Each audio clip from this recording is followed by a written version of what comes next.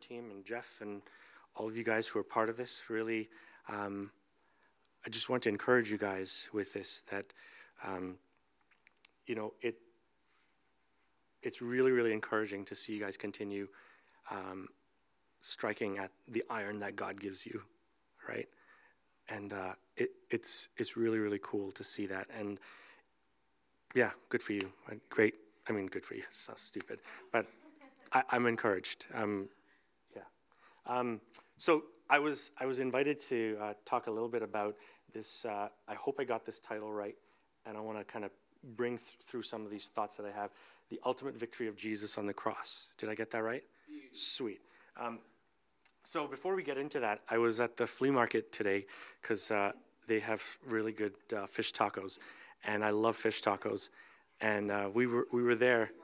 It's really, really good stuff there. And they usually have some musical numbers that are there. And some of them are really good and others are like not so good, right? It's like flea market music. What can you expect, right? So they had this older couple, and they were singing. They were singing, popular songs and stuff like that. And the volume was turned down really, really low. And Liam and my son, we were walking by them, and Liam always seems to want to give money to people who are playing music. So he's like, "Can I have $2?" I'm like, "No, we're not giving them money," right? Like, I don't know. They could be rich. Like, they don't need my money. I need the $2 more than they do, probably. And if you give money to everybody, you're going to go broke at some point, right? So we were walking by, and we were in a rush, and I stopped to listen to what they were singing because the music was turned down really, really low, and there was a lot of noise outside. And they were playing, I think they were playing, what's it called? Every Step You Make by Sting or whatever. Is it Sting? The Police, sorry, yeah. So Liam knows that song, and he was like, "Oh, they're playing the song for whatever." And I thought, why is this so soft? And I was watching them, and they were singing, and then they started to sing some Coldplay, and they started to sing some other songs, and they were singing to each other, which was really interesting. And Liam turns to me, and he says, "Daddy, they really love each other, don't they?" And I said, "Why do you think that?" He said, "Because of the way they look at each other." And I was like, for a 9-year-old to pick up on that and how they were singing. And the cool thing was, I stopped to notice what he was noticing, and he was so right.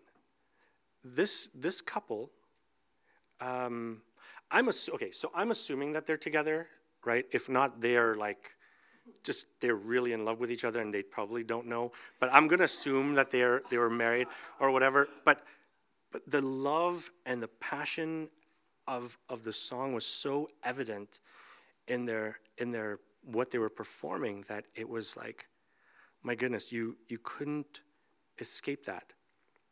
You couldn't like turn your eye away from it.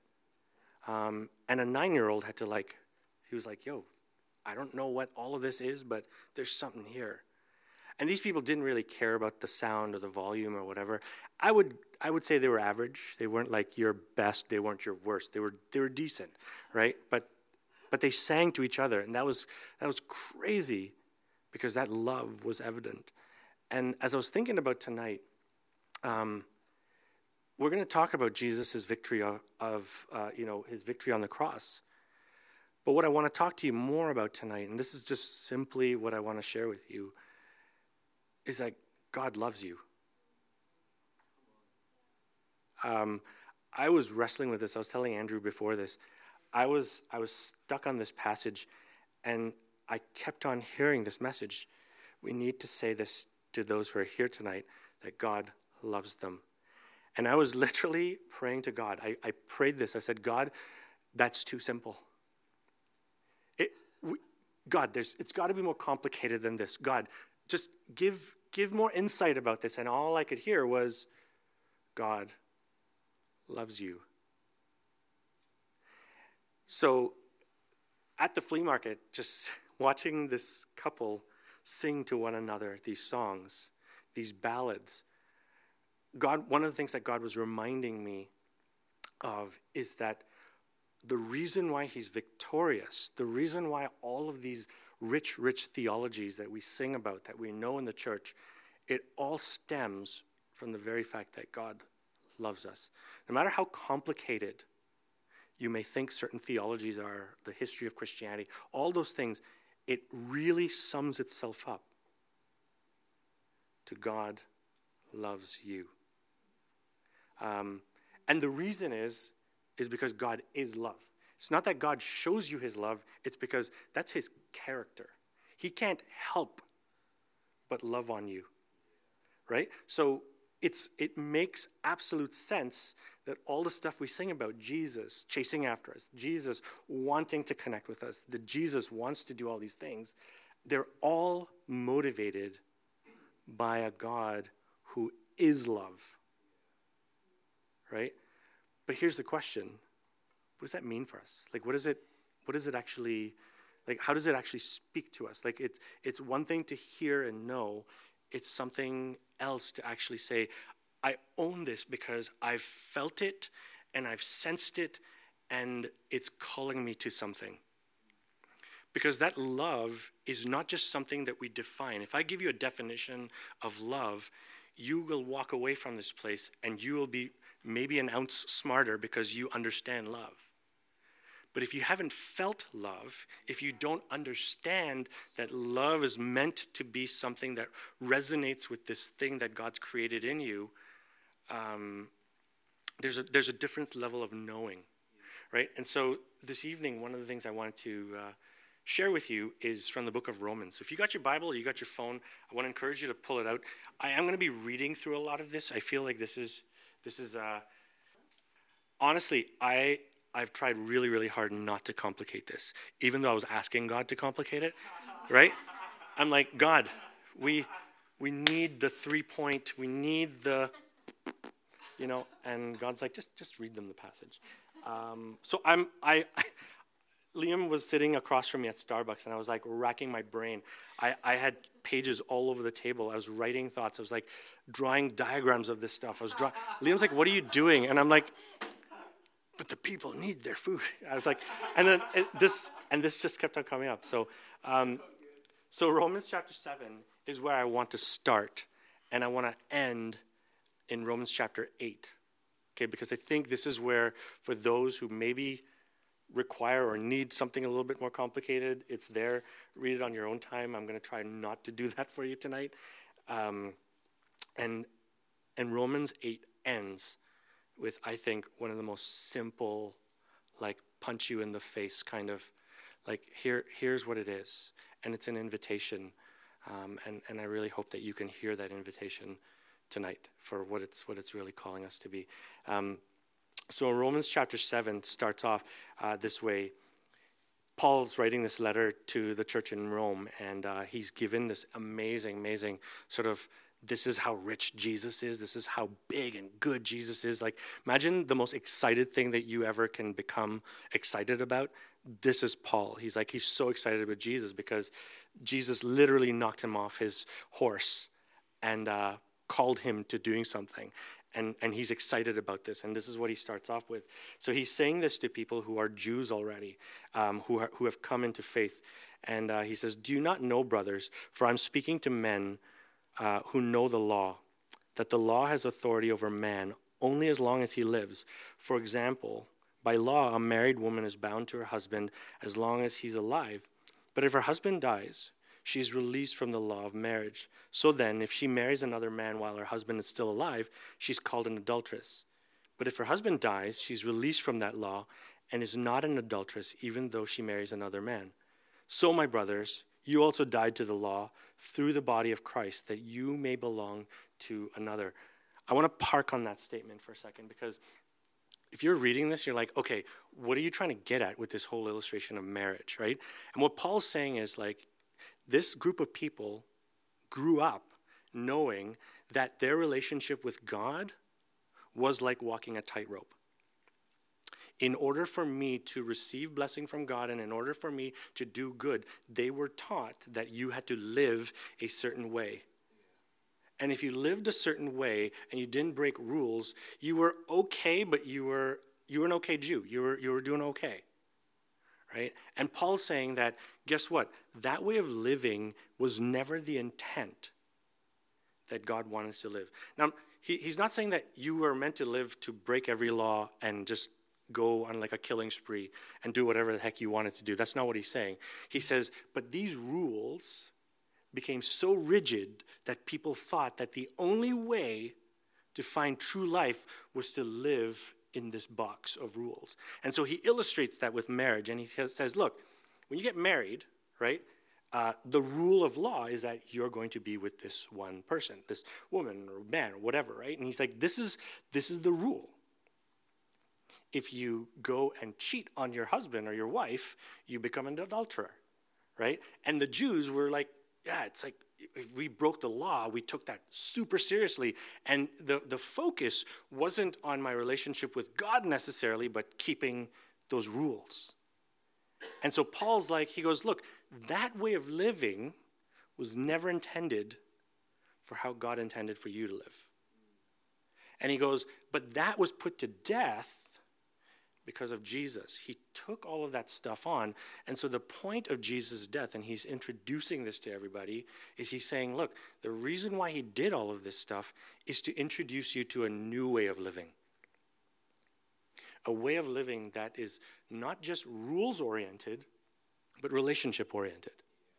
So when you lived under rules, your goal as a good Jew was to try to keep as many rules as possible.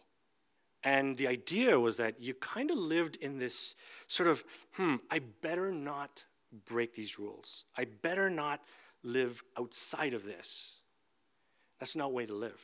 It's kind of like, if I can use the marriage illustration again, it's kind of like if you're married and you say, the only responsibility I have is to not cheat on my spouse. And your entire marriage relationship is built only on not cheating on your wife or your husband.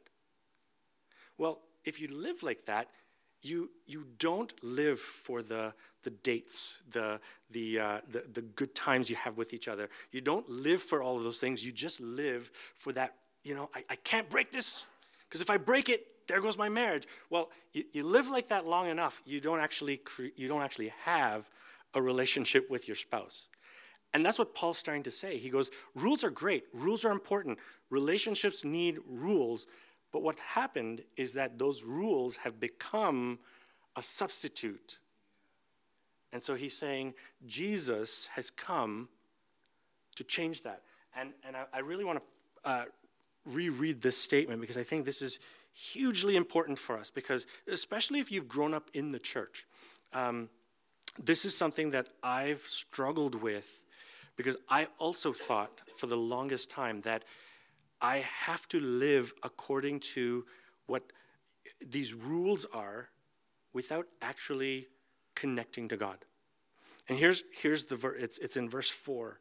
So he says, so my brothers or sisters, you also died to the law through the body of Christ, that you might belong to another, to him who was raised from the dead, in order that we might bear fruit to God. So, what Paul starts off with this in this chapter is he's saying to them, look, I get it. You know the rules really well. You live sort of in fear of breaking the rules. But the reason and the importance of Jesus and the significance of him dying on the cross and coming back and calling us is so that we can belong to him. So the idea isn't that we belong to this set of rules and live according to this stuff and I guess got to do this. It's, I now belong to Jesus. So now what he's doing is he's asking this question. If Jesus did that, what does life look like now? What should life look like now? So he goes through a whole ton of really, really rich stuff. And then he ends up in chapter 8. I'm going to skip through all of this stuff because it's hugely important that if you ever get a chance to go read it, especially in the Message version, he starts talking at them and saying, listen, here are the things that you're afraid of, but here's the things that Jesus is actually bringing about. And in chapter 8, this is what he starts off with. So therefore, there's no condemnation for those who are in Christ Jesus. because through Christ Jesus, the law of the Spirit of life has set me free from the law of sin and death. For what the law was powerless to do, in that it was weakened by the sinful nature, God did by sending his own Son in the likeness of sinful man to be a sin offering. So what he's saying is, he goes, look, you lived under this rule of being afraid that if you broke these rules, that you'd be condemned. It's no way to live. That was never the way God intended for us to live. Instead, he intended for us to live in a relationship with him where our identity, the things that we do, the life, the quality, the quantity of life that we live is under that regime. And all of those things are motivated by God who loves you. Regardless of how you want to see it, regardless of whether you've gone to school for it, regardless of whatever it is that you understand of it, it all comes under this idea that God loves you. And he's done that because he's created this path for which life now needs to take a different shape. How many of you guys take the 407 at all? How many of you can afford the 407? I can't. I borrowed my dad's car for 3 months, and he has a 407 transponder. So I used it as much as I possibly could because it wasn't mine. But one of the things I loved about the 407 is that anytime you need to, I live in Whitby, and anytime you need to get to Toronto, right, it cuts down on so much of your time, right? But if you can't go on the 407, which I can't anymore because I returned the car, and you have to get across the city at 5 o'clock or early in the morning, right? It's a pain in the neck to drive all this way, right? Because there's traffic, there's all these kinds of things. And I'm liking what Paul's saying. If he were to illustrate this today, he would say, you know what? Getting through life in the old way is like getting stuck in traffic. It's getting frustrated by the fact that you actually can't get anywhere. And it's like God has created this highway, and he's actually paid for you to go on this highway. The question is, what does it look like? What is that? What does that mean for us in our life? I want to throw this back to all the way at the end of chapter 8. So he's talking about what it means to live that life. He says a whole bunch of really, really interesting things about what it means, what that life looks like. But he ends off this way. And not to say that living that life isn't important or describing that's not important. He ends off this, and I'm going to read for you about eight or nine verses here. So it's in verse 28. So he wraps this up to this group of Jews that he's talking to, this church. He goes, and we know that in all things, God works for the good of those who love him, who have been called according to his purpose. For those God foreknew, he also predestined to be conformed to the likeness of his Son, that he might be the firstborn amongst many brothers. And those he predestined, he called. Those he called, he justified. Those he justified, he also glorified. I want to pause here again because there's a lot of richness here. He's saying, look, the stuff that this law was meant to do cannot do what this new life in Jesus is willing to do. Right? So it's like you lived sort of in fear of breaking rules. You lived in whatever reasoning that was here, but the way of life that Jesus is now carving for us is this rich life. It's a life of communion with God. It's a life where God is saying to us, look, you're no longer these people who I consider my enemy. You're no longer people who are far away. You're my son. You're my daughter. He kind of says this earlier on in verse 8 or chapter 8. He's like, you are heir to this kingdom that I am. So imagine that what God's doing is he's saying, I don't want to give you another set of rules to live by because you'll live under that. What he's saying is, I'm going to come and live in you and with you. And so being like Jesus is one of those things that God's calling us to live like, right? Then he goes on, he says this, what shall we say then in response to this? If God is for us, who can be against us? He who did not spare his own son, but gave him up for all of us, how will he not also, along with him, graciously give us all things? What do you want? Think about that. Like, what do you want that Jesus needs to give us? There's been a lot of my life that I've lived in church where it's not said, but it's felt that we shouldn't be asking God for stuff. We shouldn't be asking God for things in our life. Don't get me wrong, you could kind of become totally greedy and just be like, God, make me a millionaire, and stupid things like that. You probably could. But that's not what he's saying here, and that's not what I'm asking. That's not what Jesus is asking. I think Jesus is saying here through Paul, what are the things in this relationship that we have that you need? What more do you need to hear and experience? God is pouring all these things. So who will bring any charge? This is verse 33. Who will bring any charge against those whom God has chosen? It is God who justifies. Who is that? Who is he that condemns? Christ Jesus, who died. More than that, who was raised to life, is at the right hand of God and is also interceding on behalf of us or for us. Who shall separate us from the love of Christ? Right? So there's this connection that God wants to have with you, already has with you. And Paul's like, who on earth is going to cut that off? And he's building this case for saying, nothing, no one. No one can.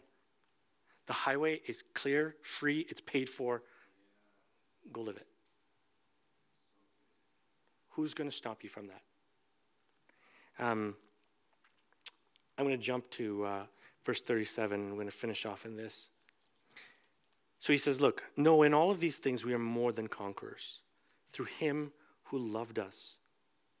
For I am convinced that neither death nor life, neither angels nor demons, neither the present nor the future, nor any powers, neither height nor depth, nor anything else in all of creation will be able to separate us from the love of God that is in Christ Jesus our Lord. And Paul starts off in chapter 7 by saying, you all sort of lived in this box thinking that if I break all of these rules, God will strike me down with lightning and he will not love me and not whatever. And he ends off by saying, look, there's a life that God wants to give to you. There's a life, there's a quality of life that God wants to give to you. He's inviting us into. And he's saying, what's going to separate that?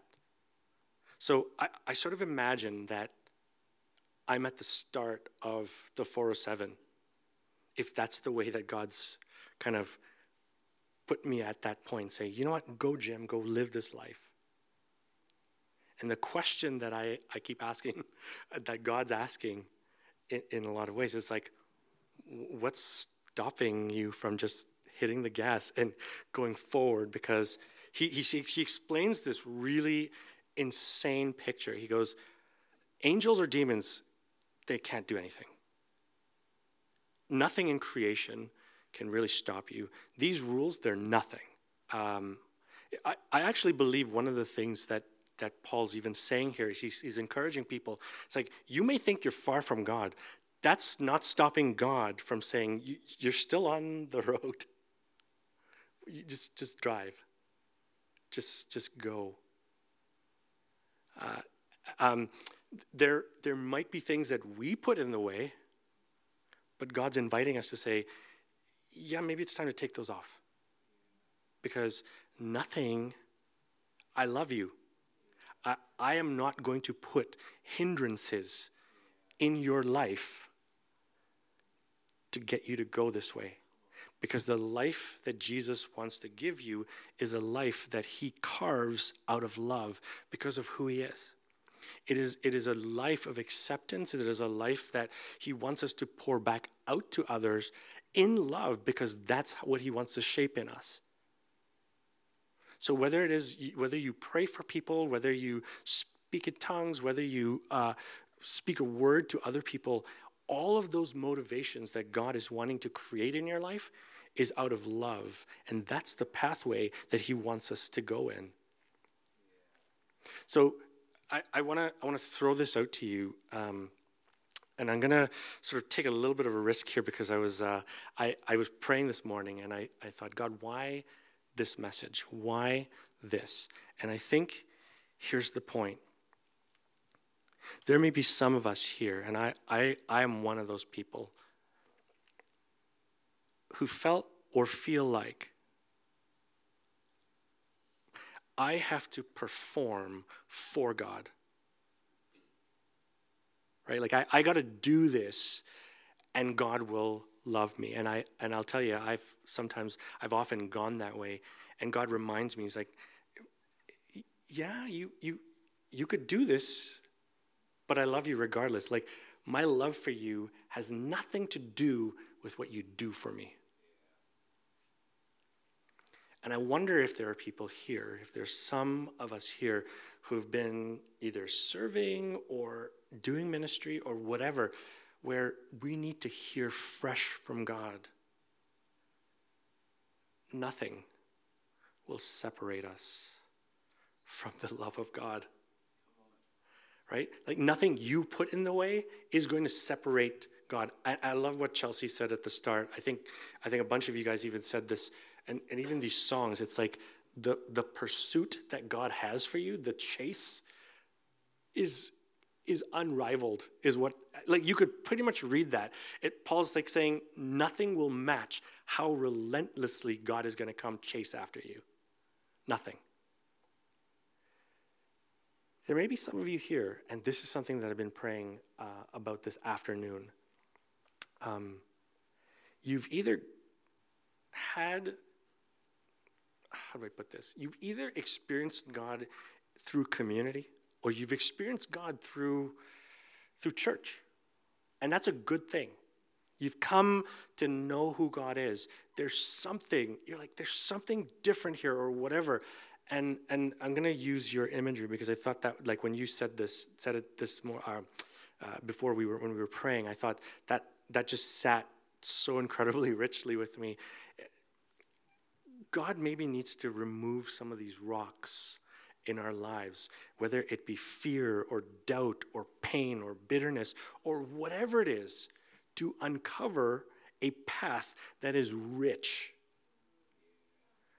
Right? And like, that's, when I read this, Paul is creating this immense theology for who Jesus is. But if you look at that theology, you could really easily miss the one message that he's trying to get across. God loves you, and he's going to chase after you. And he went to the cross to do it. That's what the victory was. The victory was to say, this old set of rules and system of life had no love in it. But Jesus does. And I wonder, I want to spend a few minutes in prayer. I want to pray for us and with us. I wonder if you might be one of those people. And maybe you need to ask, maybe this could be your prayer. God, give me fresh ears to hear you again, to hear that I love you. God, give me fresh eyes to see just how much you love me. I asked Liam,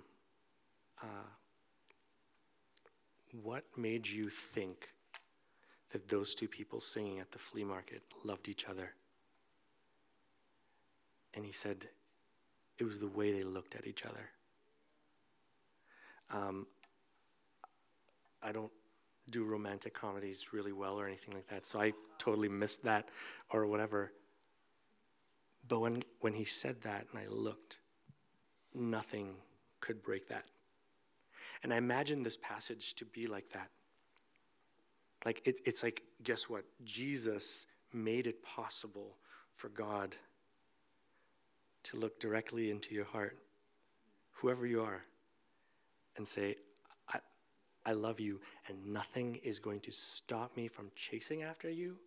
Nothing is going to stop me from continually giving you that life that I'm calling you to. Nothing is going to stop me from pouring this on you. And I wonder if tonight we need to rehear that for some of us. I wonder if for some of us, it maybe needs to go from like here to this space here, to be like, yeah, you know what? God, I've seen you do a bunch of things in my life, but I want to hear you say, I love you. I want to hear that this is what, you know, your affections towards me. And I want to pray with us tonight that the answer to that will be Jesus, like right here. It would be like, here it is. This is what I did. I'm doing this to bring you into friendship with me.